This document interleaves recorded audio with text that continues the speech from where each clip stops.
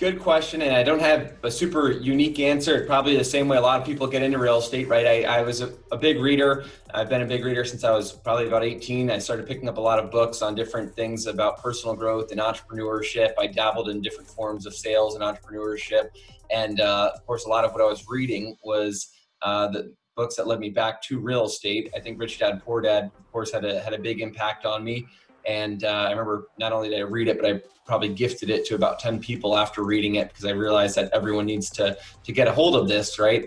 So I read a lot of different books that educate me on different aspects of it, and then I'm really the type to just go all in once I make the decision to go after something. So I made a commitment to go out to California. That was not because I saw a thriving market in California, but more so because I wanted to live out there and create this kind of lifestyle by design that I had envisioned. So I moved out there and interviewed with several companies in terms of real estate, put my resume out anywhere I could, and then I found one that I was very happy to be a part of, and I was surrounded by a lot of great mentors. And then into multifamily, it was a similar type of a process, right? At that point, I had established a pretty big network, so I had a lot of really successful high net worth mentors, and I consulted with them to make sure that as I was entering this path, that there was the opportunity that I had envisioned in place. So that was really just fortunate to have the right people